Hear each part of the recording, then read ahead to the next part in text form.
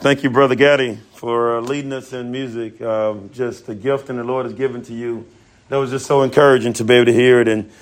And your song that you just led us in actually goes right into our text here today. If you have a copy of God's Word, we're going to continue on our study in the book of John. We're going to be in John chapter 14, verses 28 and 29. John chapter 14, verse 28 and 29. It tells us in God's Word, you heard me say to you, I'm going away. When I come to you, if you love me, you will have rejoiced, because I am going to the Father. For the Father is greater than I. And now I have told you before it take place, so that when it does take place, you may believe. I recently noticed several things with children that I notice. A lot of time when a child doesn't understand what a parent is doing or what a parent tells them not to do, a lot of time a child might get a little agitated. And in our words, might say disrespectful. And so a lot of times a child doesn't understand what a parent is doing. When a parent tells us not to do something, be home before the street light out. Why would a parent say be home before the streets light out? Danger. Because of the danger may be there. But the time, though, a child might say, I want to shoot it one more time. I want to throw the football a couple more times. And so for them, they want a few more minutes, a few more hours to enjoy it. But the parents say you must come home now because of danger. Another instance, you might be, don't play in the road. Why would a parent or a guardian say not play in the road? Because it's dangerous. A child can get hit by a car or anything like that. But at the time, a child might not understand that. And a lot of time, when a child wants what they want, they don't understand what God is doing. They don't understand what a parent is doing. That's what Jesus is doing in our text here in John 14. In John 14, these disciples, they are wanting Jesus to himself. But if Jesus stayed there with the disciples, how would he die for our sins? Jesus must go away. He must be crucified so we can be made right with the Father. But the disciples said, no, you must not go away. You know why the disciples saying that? Because the disciples are connected to the plug. Come on, y'all know what a plug is now. So when Jesus been around Jesus, he turned the water into unlimited wine. Unlimited wine. And it was better than, hen and cognac. And there was some good stuff. Jesus turned this stuff. There was a good drink, right? But not only that, what Jesus did, you remember when people, it was in the area of the Sea of Galilee. I think it was even near Capernaum. And the people were hungry and they could not be comforted. What did Jesus do to them? He fed them. Right? He fed them bread and fish. And he was able to feed a multitude, 5,000 people, with bread and fish. So thinking about it, as the disciples are walking with Jesus, they don't have to laugh for anything, do they? Another situation. You remember that woman with the issue of blood? She touched his garment and she was healed. I can continue going on with many more stories. You remember Peter, right? Well, this is a later on story with Peter when he got the knife and the sword and he was going to try to cut the man's ear off, and Jesus touched the man's ear and healed his ear. Jesus was the true plug. He was a true connect to the Father. He was the true one that anyone can turn to and trust him. So we would be probably just like the disciples.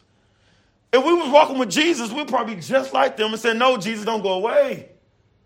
If you go away, all these other things are going to happen. You think about when they was with Jesus, they didn't have to worry. One time they was in a boat. They was crossing over the Sea of Galilee, and they was getting weary. And Jesus appeared to them. And Jesus came to them walking on water, telling them not to be afraid. He tell Peter to come out and step out on faith. Another story where Jesus was in a boat. He was in the boat asleep. And the wind and everything was going crazy. Y'all know we had some wind here the last few days, a few weeks. It's just going crazy back and forth. And so Jesus was in a wind like this, but Jesus was sleeping. And they was worried. And Jesus woke up and Jesus said, peace, be still. And the calm, and the storm just calmed down. The disciples didn't have to worry. They didn't have to worry. And so for them knowing now that a parent, or now I'm say a parent, well, Jesus is the leader, is going to lead them, now they're like, no, you're not going anywhere. And Jesus know how they feel about him leaving. I remember when I was young and we stayed on the west side of town. You guys remember Mad Butcher? We stayed in town on the west side of town on Blake behind Mad Butcher. And my mom, and I was the only one at home. I don't know if my brothers was at this time. But I was the only one home. And my mom needed to run to the grocery store real quick.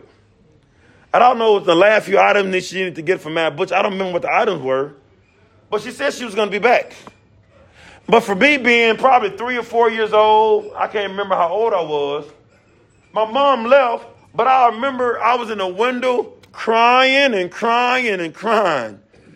I was crying. My eyes was coming down, sister. My eyes was coming down with tears because my mom left me. Even though she told me where she was going. And she told me she was coming back.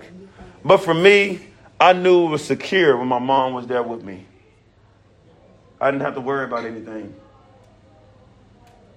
This is what brings it to our text today. These disciples were worried. They were afraid. They were afraid that Jesus was going to leave them. And for them, they're not thinking about he's going to return. And so Jesus is right here in John 14, encouraging them. Let not your heart be troubled. A lot of time we read these verses during funerals. But this wasn't a funeral when this actual text was given in John 14. The funeral, it wasn't a funeral. It was actually Jesus getting ready to leave, and they didn't want him to leave. And for us, we can see this text can be applied in our lives as well. That we're not alone. When Jesus went to the Father, he gave the comfort of the Holy Spirit. And Jesus lets us know in this text right here, though, just like the disciples would not be alone, we would not be alone as well. It says in verse 28, you heard me say to you, I'm going away, and I will come to you. Again, these disciples are not thinking about if Jesus is going to come back to them. Might be for them in their childhood story. They might have had a puppy, a little dog that ran away before. They might have had a parent, a father or a mother that neglected them. They probably have lost something in the past, and they know that thing that they lost never came back to them. And now they're thinking about now, even with Jesus, that Jesus, I know what it means to lose something. And now you saying you're going to leave me. I don't want to lose you. So these disciples right now, they don't want to lose Jesus. Because Jesus said, I got to go away. I'm going away, and I will come to you.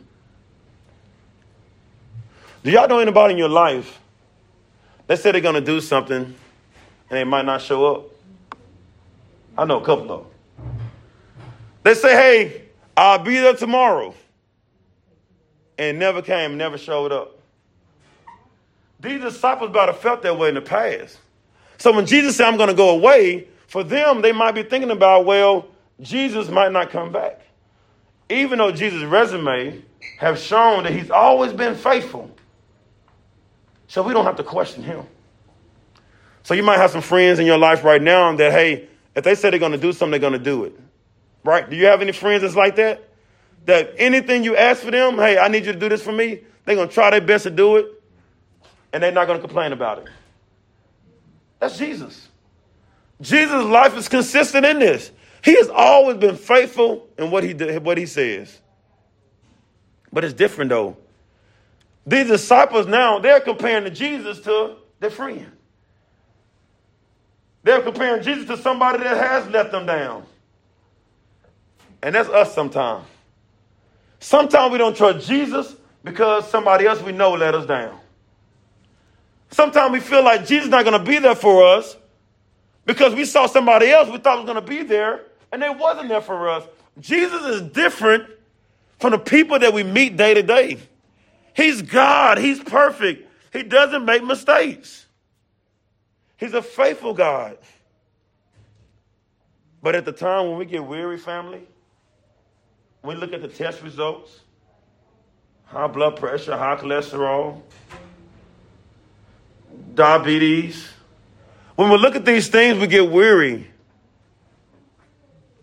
Waiting on that phone call from a family member to tell us good morning. A lot of times in life, we get weary when things doesn't go our way.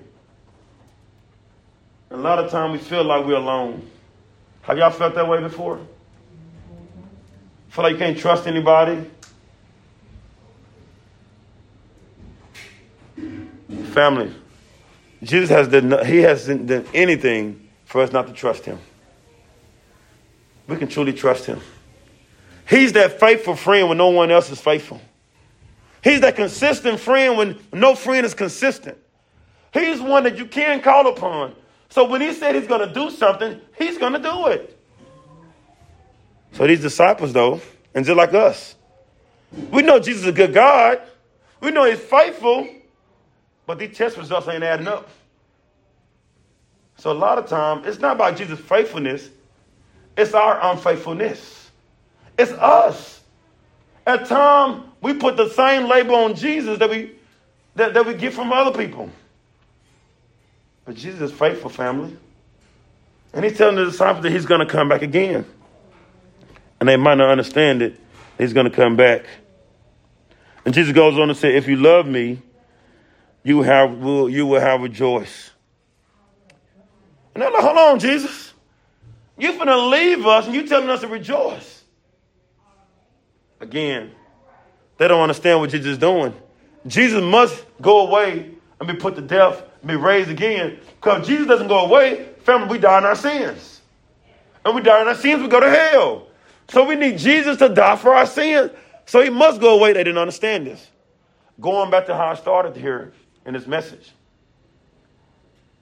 A child might not understand a bus is coming down the road. When a parent says, stop, don't go into the street, and that bus drives right past them, that child is saved at that moment. A lot of time, a child might not understand what is happening.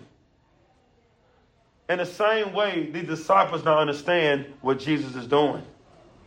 Only thing they're hearing is that Jesus is going away. But now, like that child can rejoice because now they didn't get hit by the bus. Because the parent says stop. Family, the disciple, Jesus saying, you should be rejoicing right now. I'm going away so I can save you. I'm going away to have a better life for you. I'm going away so your life can be transformed. That's why I'm going away. Rejoice. Rejoice means celebrate. It's oversold emotions of happiness. That's not conditional. Rejoice, and the word joy is a word that comes from the same particular root. When someone has joy is different from just happiness. Joy is unconditional. Joy is something it's a state. That's why it tells the Philippians. It said, rejoice always. I say rejoice. Rejoice always. Paul wrote the letter of Philippians when he was in jail. He was in jail and wrote it and said, hey, rejoice. He was rejoicing while he was locked up. And so for us, Paul is saying we have so much to rejoice about what God has done for us. But a lot of time we find so many small things to complain about, don't we? We fuss about the smallest things, don't we, at times? But the scripture tells right here we must rejoice and be thankful what God has done for us in Christ Jesus. He has given us eternal life. He has given us his son. He has given us blessings. He has given us the Holy Spirit. Family, we have so many things to rejoice about this morning, don't we? And also we can rejoice. We can look at each other. If you're seeing me this morning, that means you are alive. So we can rejoice in what God has done for us. So Jesus is telling his disciples that, hey, if you knew I was going away, you should rejoice and be thankful that I'm doing what I said I was going to do. I said I was going to come and I was going to die for my people. And I'm going away to do that. This time rejoice. But right now, I'm seeing you disciples are so heavy-hearted right now. It's not a time to be heavy-hearted. It's time to rejoice because God is faithful. He's faithful when no one else is faithful. It goes on to say, rejoice because I'm going to the Father. The Father is greater than I. He said, rejoice because he's going to the Father. He's going to be crucified. He's going to die. He's going to be in the grave for 3 days. Then the Father's going to raise him back up. When that happens is that death, that old ancient disease that came about in the garden. When Adam and Eve sinned, death came into this world. Remember God told them in Genesis 2:15 and 17, he told them that, hey, if you eat upon the tree, you shall surely die. Death came into the world. And that disease of death has spread all throughout the world now. But what Jesus did, he did something so unique. Jesus died, but you notice the grave couldn't keep him in. He died, but the grave couldn't keep him in. What we learned in that, because the grave couldn't keep him in, Miss Melody, is that Jesus had dominion over death. That Jesus had dominion over death. Death did not rule over him. And Jesus actually, in that moment of his resurrection, that death doesn't rule over him, he letting us know that sin will not rule over us as well. And that one day, he will make all things new. No more pain, no more suffering, no more arthritis, no more sickness. Everything will be made new forevermore. How many of y'all looking forward to that day? No more pain and suffering, no more cancer. No more hurt. No more loneliness. That will be over. We will be able to gaze upon his glory forever and ever and ever with our new bodies. My hairline kind of receding. When I get to heaven, I'm going to get that new hairline. You know they get the little black eyes now, y'all? My hairline going to be better than that when I get to heaven. So family, we're going to get all things new when we get to heaven. And Jesus knows this because Jesus was raised. He overcome the grave.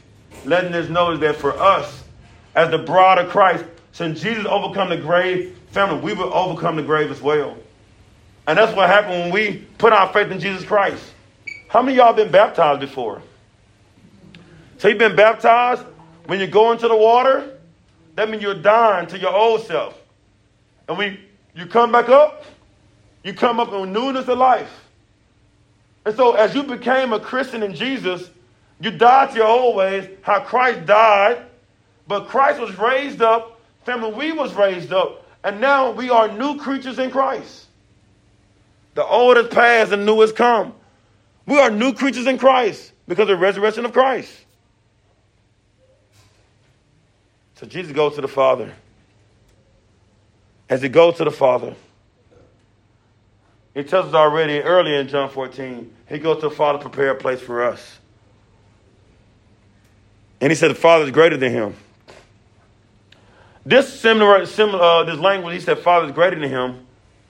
It's the uniqueness of the personhood of the Godhead. For example, I love my wife. I'm the head of our house. But my wife is just as important as me. I'm not better than her. I'm not greater than her in a way of strong. I'm not greater than her as I rule the house, everybody listen to me. We're in this thing together.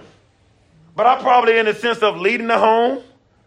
I graciously wash my wife with the word. I lead my family. You know, I help my family. I read the word to my family. I do all these things to my family. And my wife is there to serve. She's my helpmate. She helped me in times of my weakness. Even though she's my helpmate, and even though I'm leading the home, that doesn't mean I'm better than her. That doesn't mean I'm greater than her. We still are equal within in a unique relationship. We just have different roles. We have different roles. In the same way with the Father and the Son. The Father is the one that put together this grand plan. And the Son was the one that actually worked out this plan coming into flesh. So the Father and the Son are equal, but the Son actually does the Father will. And so, family, Jesus goes to the Father. He said, the Father is greater than I. That doesn't mean, again, that the Father is just so much up here and the Son is down here. That the Father and the Son just have different roles in what they do. He's the Father and this is the Son. And the same thing with the Holy Spirit, the role of the Holy Spirit. But Jesus said, rejoice, I'm going to the Father. He going to the Father, so what? So he can come back and get them. We know this from the rest of this. Verse 29, and now I have told you before it take place, so that when it does take place, you may believe. So Jesus goes on to say, hey, I'm telling you right now that I'm going to leave. I'm going to the Father. When I go to the Father, I'm going to prepare a place for you. When I go to the Father, I'm going to come back to get you. And Jesus goes on and says, so that you may believe. Jesus has already proven himself all throughout his ministry. Why is he still doing it again? So I may do this or you may believe. Have you ever took a kid or someone to the store and you might tell them, hey, we'll get a piece of candy, we'll get something before we leave. And the child might say, I want it now. You might say, hey, we'll get something before we leave. You tell them again, tell the child again. I said I was going to get this for you over and over again. You have to keep telling that child that. Because in that moment, that child is not believing you. Because the child is so blind about what they want right now. So you tell the child over and over that, hey, I'm going to get this for you. You might get to the point, hey, don't ask me no more. Well, Jesus, he know we're needy people. He know we're afraid at times. So Jesus still do things so we may believe. Again, when he turned the water into wine, when he done these many miracles, he done these things so they may believe. So family, we are similar to children, aren't we? A lot of times we need to be reminded about what God has done for us so we may believe and be encouraged by our Lord.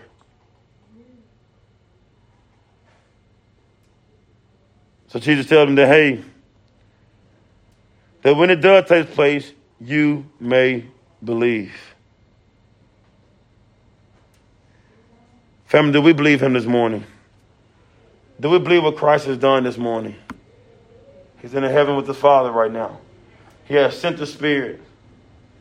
When we are faced with so many difficulties in this world, do we believe? If we truly believe and face some difficult things in this world, family, we know everything's going to be okay.